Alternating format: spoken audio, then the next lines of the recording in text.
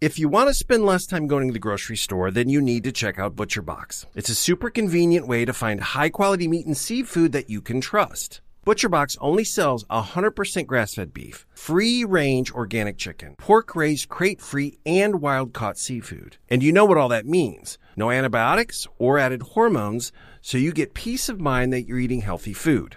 On top of all that, ButcherBox makes shopping simpler because it gets delivered right to your doorstep. Shipping is always free, and you can customize your meal plan so you're only getting exactly what you want. We've tried everything from pork chops to tenderloins at our house, and they're always a huge hit.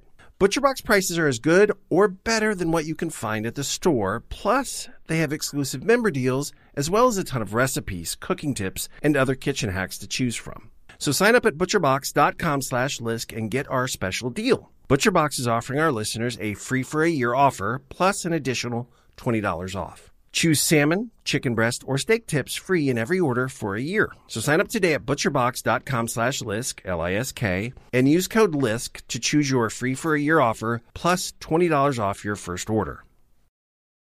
This episode is brought to you by Visit Williamsburg.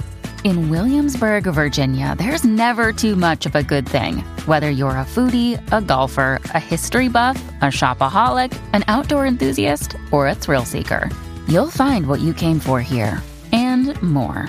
So ask yourself, what is it you want? Discover Williamsburg and plan your trip at visitwilliamsburg.com. Hello, this is Chris Moss here, and we have a special bonus episode today about a new series that I can't get enough of called Dark Valley. Dark Valley is an investigative true crime podcast that dives deep into rural New England's unsolved serial murders during the 1980s. 36 years after miraculously surviving a brutal attack by the Connecticut River Valley serial killer, Jane Borowski teams up with journalist Jennifer Amell in an epic narrative that spans 3 decades, 2 states, and centralizes one mission: to bring justice to the 8 women who met tragic ends.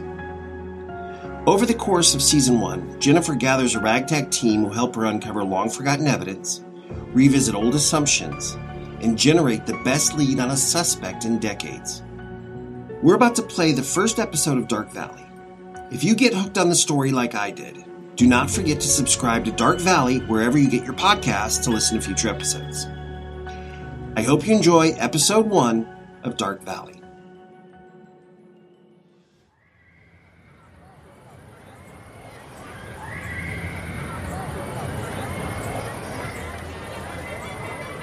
It's August 6th, 1988, and this is the night it all ended.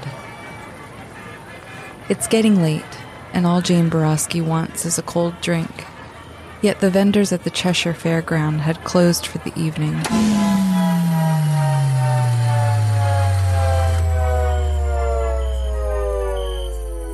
Jane is only 22 years old, but 7 months pregnant and uncomfortable in the sticky heat of late summer. She finds her car parked in a field, a white Pontiac Firebird. Her boyfriend Dennis had bought it for her, and Jane loves her car. She thinks it's the best present anyone's ever given her. As she drives from Keene toward Swansea in central New Hampshire, Jane turns up the radio. Jane spots the fluorescent glow of Gomarlow's Market.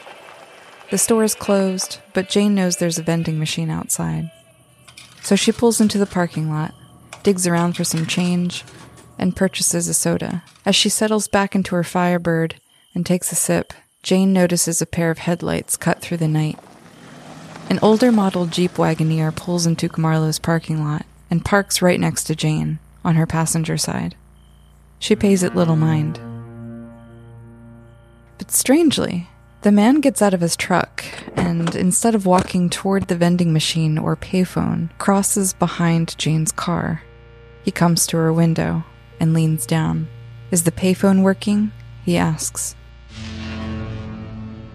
But before Jane can answer, he opens her car door. He tries to pull her out. Jane struggles fiercely against him and somehow kicks upward as hard as she can. Her windshield shatters. The man leans into the car and presses a knife against her throat, its blade cool against her skin. Jane eases herself out of her car. "You beat up my girlfriend," he says, bizarrely. Jane is confused. She never beat up anyone's girlfriend, and says as much. "Aren't these Massachusetts plates?" he asks. Jane shakes her head as he walks to the back of her car and looks at the New Hampshire plates. Then he turns back to his own car. Jane can't believe it. Relief floods through her, but then she looks at her prized Firebird. Here's the thing you need to know about Jane Borowski. She's a fighter. And she's not going to take anyone's bullshit. "Hey, asshole," she calls to him. "What about my windshield?" The man stalks back to Jane and threatens her with the knife again. Miraculously, Jane sees another car coming down the road and sees her chance. She breaks away, running toward the road, screaming wildly for help, but the car doesn't stop, doesn't see her, doesn't hear her. And then Jane is hit like a truck from behind as the man takes her to the ground. He straddles Jane and her pregnant belly and sinks the knife into her body, over and over and over again. And Jane fights not just for her own life, but for the life of her unborn baby. And just as suddenly as it all started, he stops.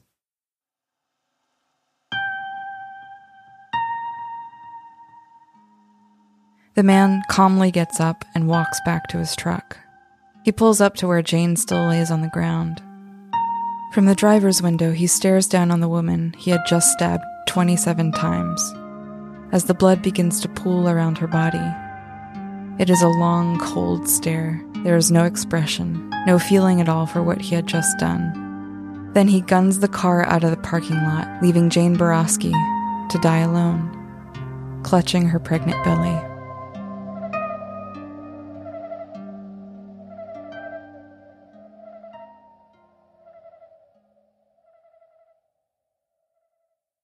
My name is Jane Borowski. I survived, and I remember everything. You're listening to Dark Valley, an investigative series from Crawlspace Media and Glassbox Media. I'm your host, Jennifer Amell. This is episode 1.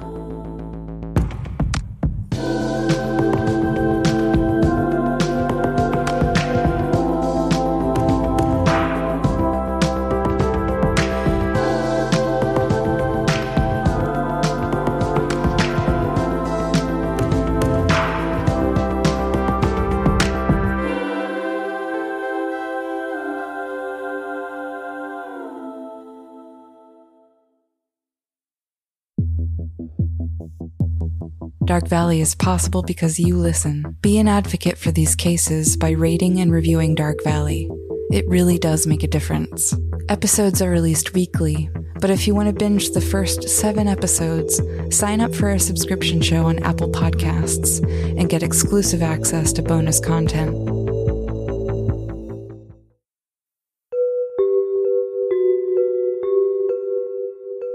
I had no idea what to expect from Jane Borowski. I knew that her story of survival was incredible, miraculous even. Her survival made her powerful, somehow stronger than the rest of us, larger than life itself.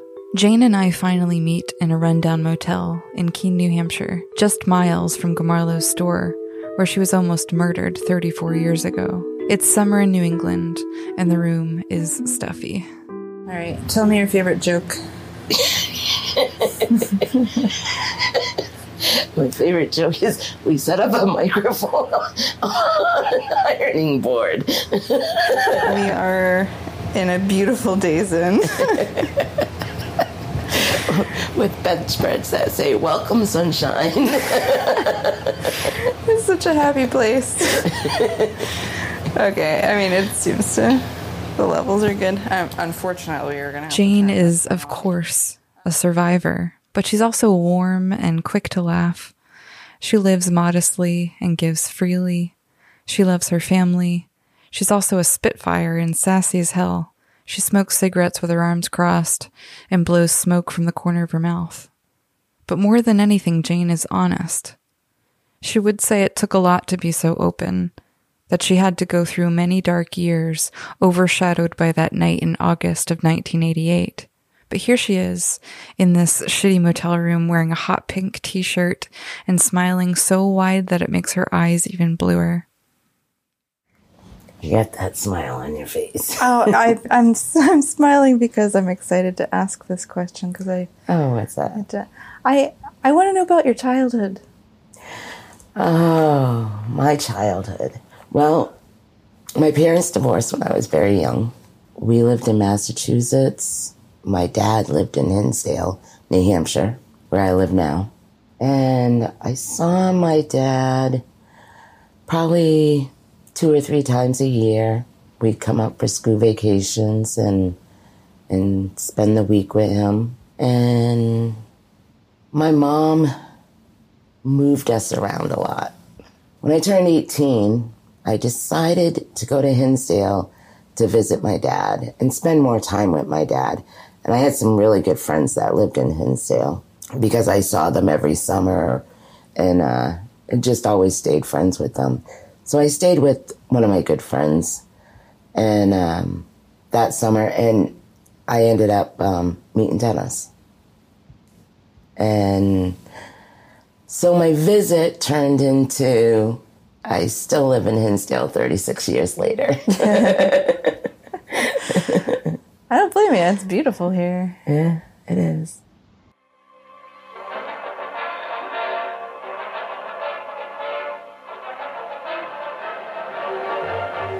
A playground where steep mountains stand on end beside roads that are ideal for riding, where golf courses are surrounded by a countryside famed in song and story. The truth is, the Connecticut River Valley is beautiful. And if it weren't for the tragedies that happened here, I'd say this place is almost idyllic. We're technically in the Upper Valley, the borderland between New Hampshire and Vermont, which is bisected by the Connecticut River. The river is wide and blue, and there's so many bridges that stretch across to connect the small towns between the states. In the summer, the valley is so lush that I have a hard time registering that many shades of green. In fact, this land is the Northeast's most productive farmland. Jane's husband, Dennis, comes from a farming family himself, and now they live together on that land that they've worked for generations. Winters, on the other hand, are harsh. But the people here take pride in weathering the cold. It kind of makes them who they are. As I look over there, I can see Mount Monadnock. Mount Monadnock? Mount Monadnock. Have you been to the top of that mountain? I have twice. It was hard. It seems intense. It was hard. It was like a 3-hour hike up. The Connecticut Valley pretty much separates Vermont and New Hampshire. It goes right up the border of Vermont and New Hampshire. When you get a fishing license, I think the Connecticut River is the only river you can fish with a Vermont or a New Hampshire license. Even if you're on like Vermont side of the river, I believe you can still fish with a New Hampshire license because the river totally borders New Hampshire and Vermont. The roads that weave through the valley are full of potholes from harsh winters, and sometimes unpaved the further you get from the interstate. Before the 1970s, country life moved at an expected pace, measured out by the growing seasons and the snow seasons, planting rye or tapping the maples to sugar. Before the construction of interstate highways, the valley was isolated. By 1978, Interstate 91 was completed, and the Connecticut River Valley changed forever. The highway made it easier to get to the valley, and it, of course, sparked the valley's tourism economy, but also brought new types of people, and with them, new types of crime. In fact, there is a definitive date you can point to when the valley became, and pardon the cheap illusion, darker. Catherine, or Kathy, was only 26 in 1978. She was an avid birder, meaning someone who enjoys nature by donning a pair of Wellingtons and binoculars and going out to observe and catalog different species of birds. Kathy had long auburn hair with pale skin and a thin face. In the only picture that exists of her on the internet, Kathy is dressed in this super 60s floral print that looks vaguely inspired by Renaissance fashion. She is shoulder to shoulder with what looks like to be a man in a brown corduroy jacket, but the rest of him is cut off, and she's holding a tall, tapered white candle. The photo has an eerie effect. Kathy worked for a local publishing company in Wilmot, New Hampshire, which is about 45 minutes east of the Connecticut River. On October 24th of 1978, Kathy ventured out to the Chandler Brook Wetland Preserve in nearby New London. She had gone to photograph birds in the nature preserve. As Kathy was innocently scanning the skies and treetops, someone was also watching her. Kathy never made it home that evening. The next day, her body was discovered only yards from where she had been photographing. She had been stabbed over 20 times, with wounds to her upper chest and neck. It was a vicious attack, but sloppy. The assailant did not take any pains to hide or remove the body. It seems Kathy was left where she was killed. On August 28th of 1979, a 13-year-old girl named Sherry Nastasia disappeared from Springfield after a witness reported seeing her getting into a dark green vehicle with an unknown man. Her skeletal remains were found 3 months later by a trucker near a rest stop in Rockingham. She had likely been stabbed to death. And then, on August 31st of 1981, 12-year-old Teresa Fenton was abducted while riding her bike in Springfield. Authorities managed to find her in a wooded area along the banks of the Connecticut River, half buried and left to die after being viciously beaten. She later died from her injuries at the Mary Hitchcock Memorial Hospital in Hanover, New Hampshire. And then again, on April 9th of 1983, a little girl named Katie Richards was abducted while walking with her friend Rachel on a road in Springfield. Her body was also found in the woods. She had been sexually assaulted and beaten to death. They didn't have a word for it yet, but by this point the police realized that these child murders were connected and were likely perpetrated by the same assailant. The term serial killer was just coming into the public consciousness with the media frenzy over the crimes of Ted Bundy, Larry Eyler, Joseph Christopher, and Richard Ramirez, the Night Stalker. But that's what the Valley had, a serial killer.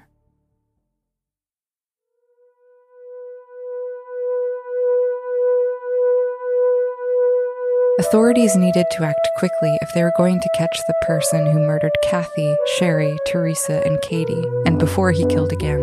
Also new in the evolution of investigatory technique was the field of criminal profiling.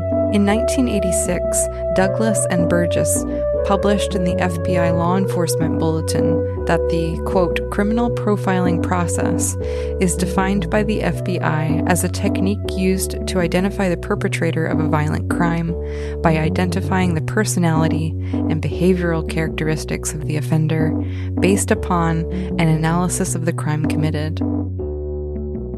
Enter Dr. John Philpin, a man I have come to deeply respect. John is a psychologist and was instrumental in developing the profile of the man who committed these child murders in the Valley in the 1970s. John is protective of Jane and deeply distrustful of true crime, especially as entertainment. So I've made it my mission to try and earn John's trust. This meeting is being recorded. All right, John, I'd love if you would introduce yourself. My name is John Philpin. I'm feeling like it's taken several lifetimes to get to this point where you're here on the Zoom talking to me. What made you decide to go on the record? Well, the main thing is there are, I think, many more cases that remain cold cases. And in one of our conversations, it was pretty clear to me that your intent was to get some information out that might provoke some responses of information that would contribute to various investigations. First of all, I want to say that from day one, I have loathed the title of profiler. I don't think that's what I do at all. the FBI essentially took off, from that concept and marketed the word. I was starting my work right about the same time they were. That was when I decided that I had to come up with my own approach.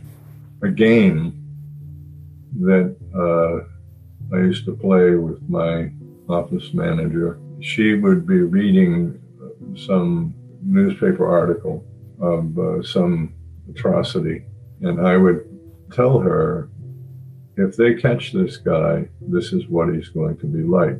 But she would write down what I said and kind of tuck it away. And then if the guy was caught, she'd whip it back out and we'd look at it. And more often than not, I was right on the money. Then, right about that time, we had a local murder. My office was in Springfield, Vermont. We had a local murder, Teresa Fenton. It was a brutal homicide. But my office manager's reaction was, how can these things happen around here? Which is a common enough reaction. Things like this can't happen here. Well, we've all learned the lesson that they can, and they do, and often repeatedly.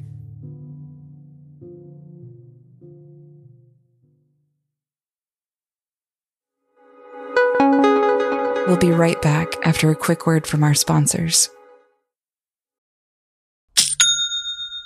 You know, that's the sound of another sale on your online Shopify store, but did you know Shopify powers selling in person too? That's right. Shopify is the sound of selling everywhere.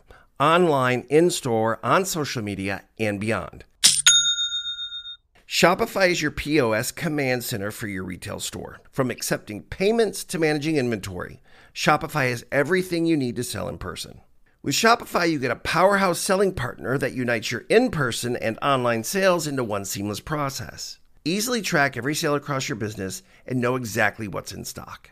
Shopify helps you drive traffic with plug-and-play tools built for marketing campaigns from TikTok to Instagram and beyond.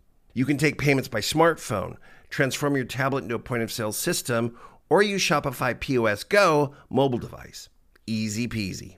And if there's ever a question, Shopify's award-winning support is there to answer your questions. So sign up for a $1 per month trial period at shopify.com/Lisk, all lowercase. Go to shopify.com/Lisk to take your retail business to the next level today. One last time, go to shopify.com/LISK. Thank you for listening. Now, back to the show.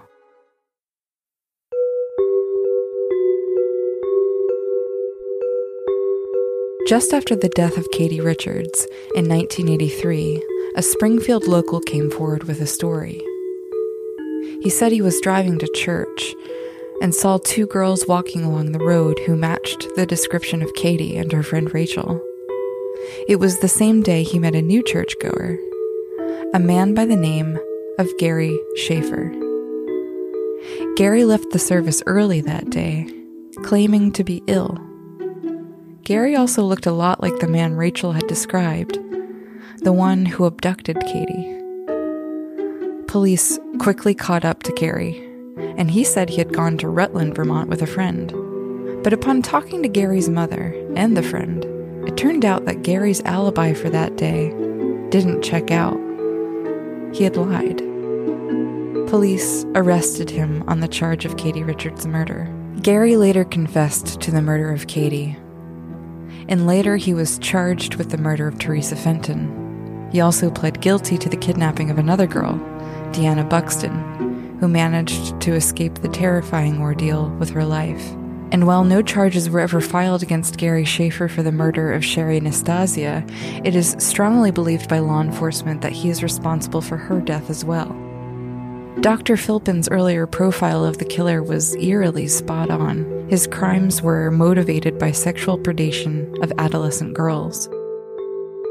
Gary Schaefer is serving a 30-year-to-life sentence, plus 15 to 20 years for second-degree murder, kidnapping, and sexual assault. As of this recording, Gary Schaefer is still in custody.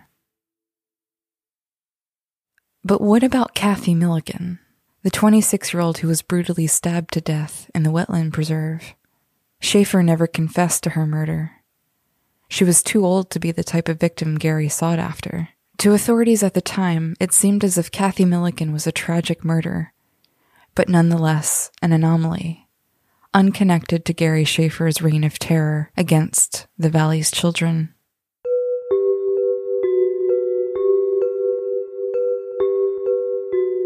So you might be wondering what all this has to do with Jane and her attack in 1988. Here she is. I had just gotten out of the hospital, and of course everybody around me was like when I was in the hospital, they didn't want me to see the news because I was on the news. They didn't want the newspapers to be brought into my room because they didn't want me to read the news. So back in 1988, weeks after her attack, Jane finally gets her hands on a local paper. I happened to be reading the newspaper, and I saw that it was an article about me. I think it was something like, the headline was something like, stabbing victim released from hospital or I have to interrupt Jane here for a little sidebar story. One day, Jane and I ventured to the library to do some archival research together. But they didn't take long. Oh, yeah. This is the one. I think this was the very first article I read. Yep, this was when I was released. That's the one I saw. Okay.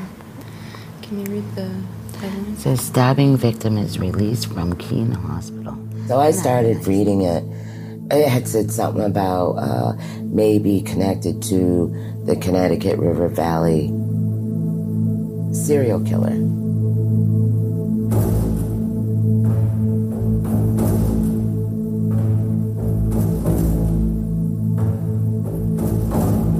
And it's like, Connecticut River Valley serial killer. And then I started reading, and they had a brief description of each victim. And I couldn't believe my eyes. I was like, are you kidding me? I had a hard time processing this.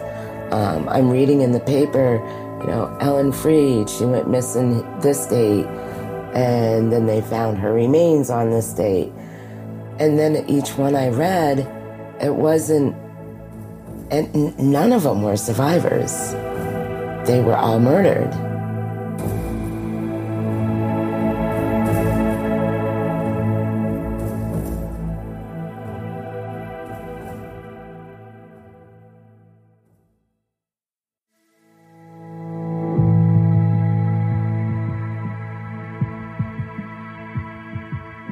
Jane's attacker didn't start with her. Jane is thought to be the only survivor of a serial killer who prowled the Connecticut River Valley between 1978 and 1988 and killed at least 8 other women. He is known as the Valley Killer. And up until this point, the women he killed have only been known by their brutal deaths. The Valley Killer has never been caught, and Jane's attack, along with the murders of these 8 women, remain unsolved to this day. No, Jane's attacker didn't start with her, but he certainly ended with her. Since August of 1988, no other murder or attack in this area has been linked to the same man. By the mid-'80s, Dr. Philpin was invited into the investigation by the New Hampshire and Vermont State Police. And his process is a little different than most. I was suspending my own senses of logic, morality, and bringing him into my mind and being him as often as I needed to be. And then in 1988, when Jane was released from the hospital, the New Hampshire State Police decided to have Dr. Philpin clinically hypnotize her in hopes of recovering more details of her attack. There was only one time that I confronted that. it was pretty terrifying, but I was aware of what had happened. I had been filled in on all the details because there was a feeling that Jane's case might be tied to some of the other cases that had been happening in the valley. When Jane came in, she was nervous, of course. It was something she agreed to do, but at the same time, it was a little scary, I assume. When she came to the office the first time, she's a very sweet person, as you well know. She came in and was a little nervous and sat down, and we just chatted at first. The main thing I wanted to do was a reassurance kind of thing, so that she could feel like it was okay to be where she was, and I explained the process to her. Somewhere along the way in there, I noticed the scars on her throat. And I remember thinking, how did this nice young woman get those horrible scars on her throat? And what hit me was, I did it. The little bit that I had spent thinking about the case involved bringing the perp into my head. And I think by that time I'd already been down to the market one time and scared the crap out of somebody who was getting a soda at midnight. But that was what hit me, was, I did it. And it was like I had to snap out of it, believing, that I had done it. And for that whole week, until I saw her again, I had nightmares, disturbed sleep, headaches. It was probably the most profound negative reaction that I had in all the years that I was doing this. And it was mainly because I was me and I wanted to help, but I was also the bad guy. And that was one of the liabilities that I learned at that time of bringing this fellow, whoever he happened to be, whatever case it happened to be, inside me, instead of pretending that I was inside his head. It was a pretty horrible experience.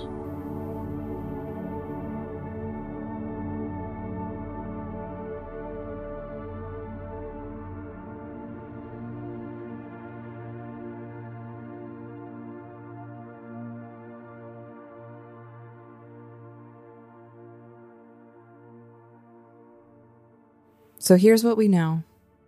The Valley Killer's victims are believed to be connected by a few salient characteristics. The murders before Jane escalated in the 1980s and were relegated to the upper Connecticut River Valley along the I-91 corridor, with core cases situated near the town of Claremont, New Hampshire, on Route 12. Each young woman killed was in a vulnerable situation. Those whose remains were found early enough had been killed by a frenzied and vicious attack. They were stabbed with a knife in a V-shaped pattern in their chests and abdomens, and nearly all suffered a severed jugular vein in their necks. Whether or not there was only one Valley Killer, two, or several Valley Killers is hotly debated among original and current law enforcement, Dr. Philpin, the original profiler, locals to the area, and the victims' families alike. The detectives absolutely believe that whoever attacked me is the one that killed them. It's hard to, it's hard to know what happens here, but definitely, hers had blood spray and it sounded very like Jane's, stabs but going for the throat. But they were not forthcoming at all with us, the family. And like I said, the former police chief at the time, he believed that she had just taken off. Jane herself is not even wholly convinced that her attack is connected to those women killed in Claremont, a mere 40 miles up the road. She strongly believes that it is. But it's important to say explicitly that it is not confirmed that all these cases were perpetrated by the same individual. In order to make any headway in this investigation, you have to keep an open mind.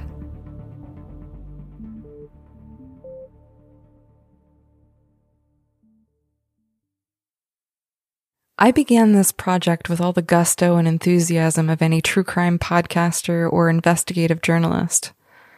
I wanted answers. I wanted to know who did it. I wanted justice for Jane and for all of the other women. But in getting to know Jane, I realized that this story is about something much more important than all that. In fact, there was this incredible moment in the library in Claremont when Jane and I were reading through the archives that's become something of a touchstone for me. We were going on hour 3 in the stacks when the librarian came over to check on us. So have you solved the murder yet?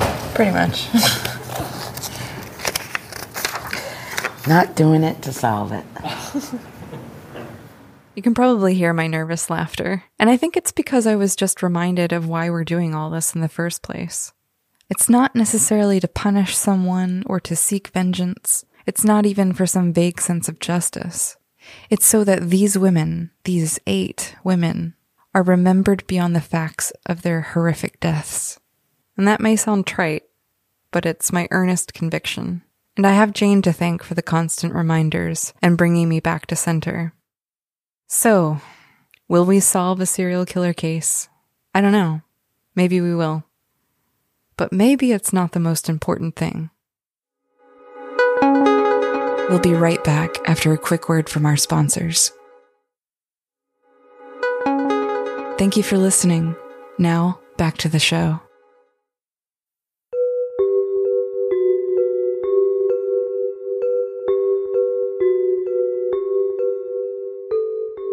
I wanted to record why you decided to do this like, why now? Like, why did you say yes to me? Because you asked. Is it just because I asked? No, it's because nobody has really told the real story of the Connecticut River Valley murders.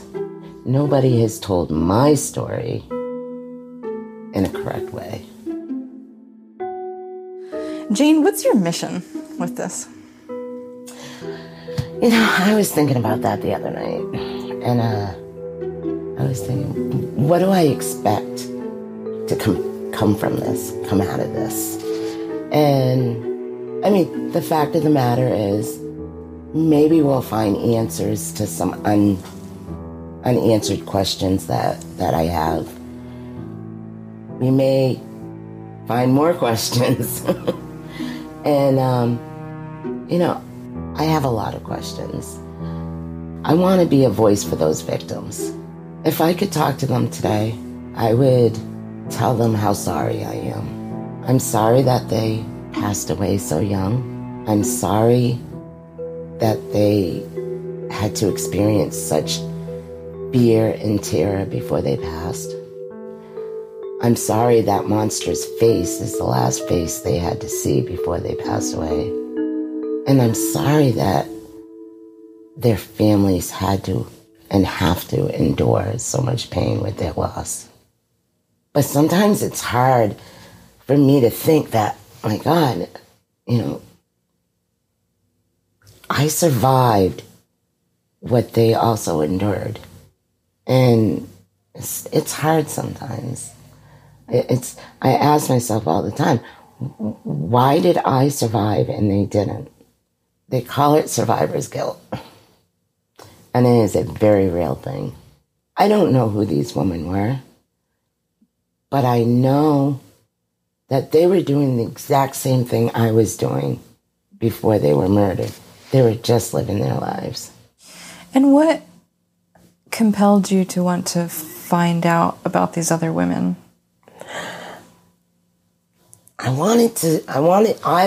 For myself personally, I wanted to know, okay, what was the connection between them and me?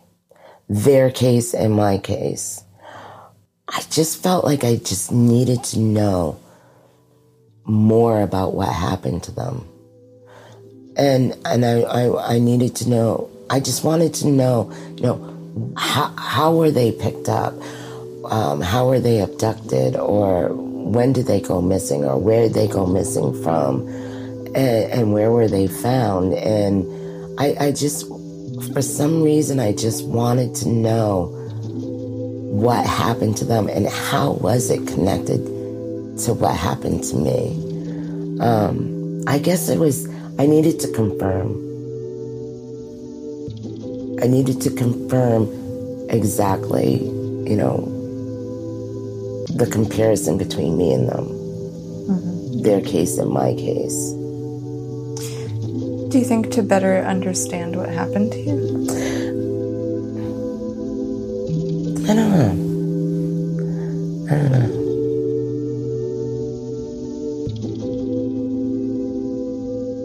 I have so many questions still. It's been 33 years, and I still have so many questions, I know there are questions I probably will never get answered. Somebody had asked me one time, if they ever found out who did this to you, would you want to talk to them? Absolutely. Absolutely. I would love to sit down and ask him so many questions. Why did you do this to me? Did you follow me? Was I just a victim of opportunity? What happened to you in your life where you would want to go out and kill women? Why? What happened to you in your life why you would want to attack and stab a pregnant woman, knowing she's pregnant? What did you do after? Did you drive home and eat supper? Did you drive home and take a shower? Because I know you had blood on you. Were you scared that you were going to get caught? Were you watching the news after my attack? And were you aware at that time that I was still alive? Were you thinking about coming back and attacking me? Did you see me after that without me knowing? I have so many questions. So many questions. I would love to sit and talk face to face with him.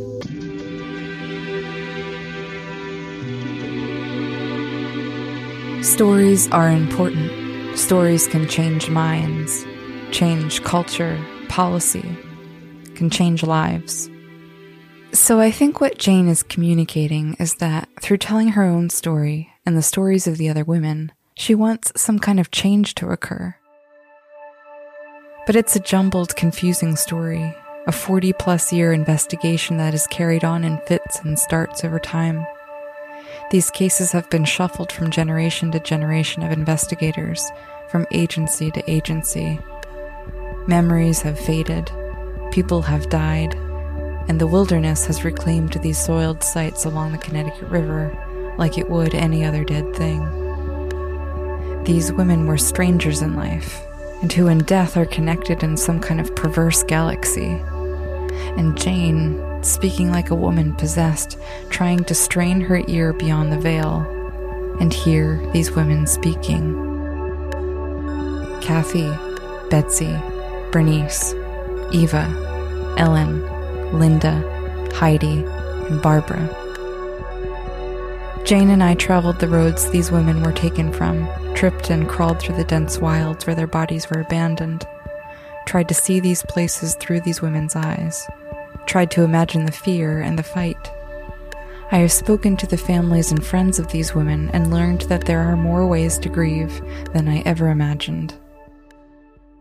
Where do we even start? If we did have to choose a beginning, it would be a couple years before Gary Schaefer was caught. Kathy Milliken's 1978 murder had receded in public consciousness like a fading nightmare. That was until the late summer of 1981, when the body of a missing woman turned up in the woods of Unity, New Hampshire. With hindsight, we know it could not have been Gary Schaefer. It wasn't his M.O. She was again too old, too far removed from his hunting grounds, And when authorities finally caught up with Schaefer, he never confessed to the murder of any adult women. Who was this woman? Who had killed her? The Connecticut River Valley now had to reckon with not one, but two serial killers. So, let's begin.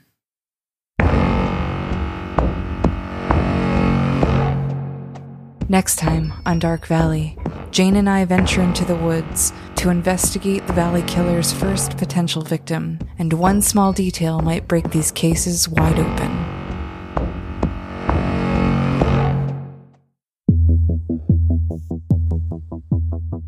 Dark Valley is produced, written, and edited by me, Jennifer Amell.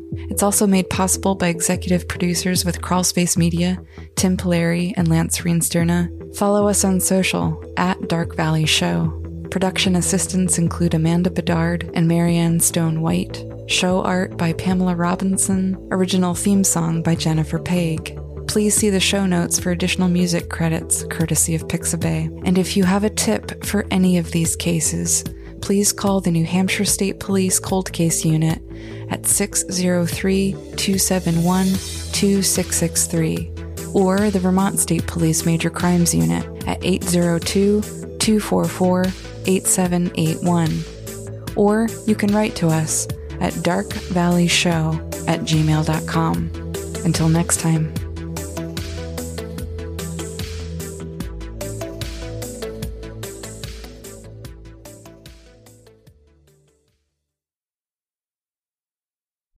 At Grand Canyon University, we believe in equal opportunity, and the American dream starts with purpose. Whether your pursuit involves a bachelor's, master's, or doctoral degree, GCU's learning environments are designed for supportive networking and collaboration. With over 330 academic programs, GCU provides a path to help you fulfill your dreams. The pursuit to serve others is yours. Find your purpose at GCU. Private, Christian, affordable. Visit gcu.edu.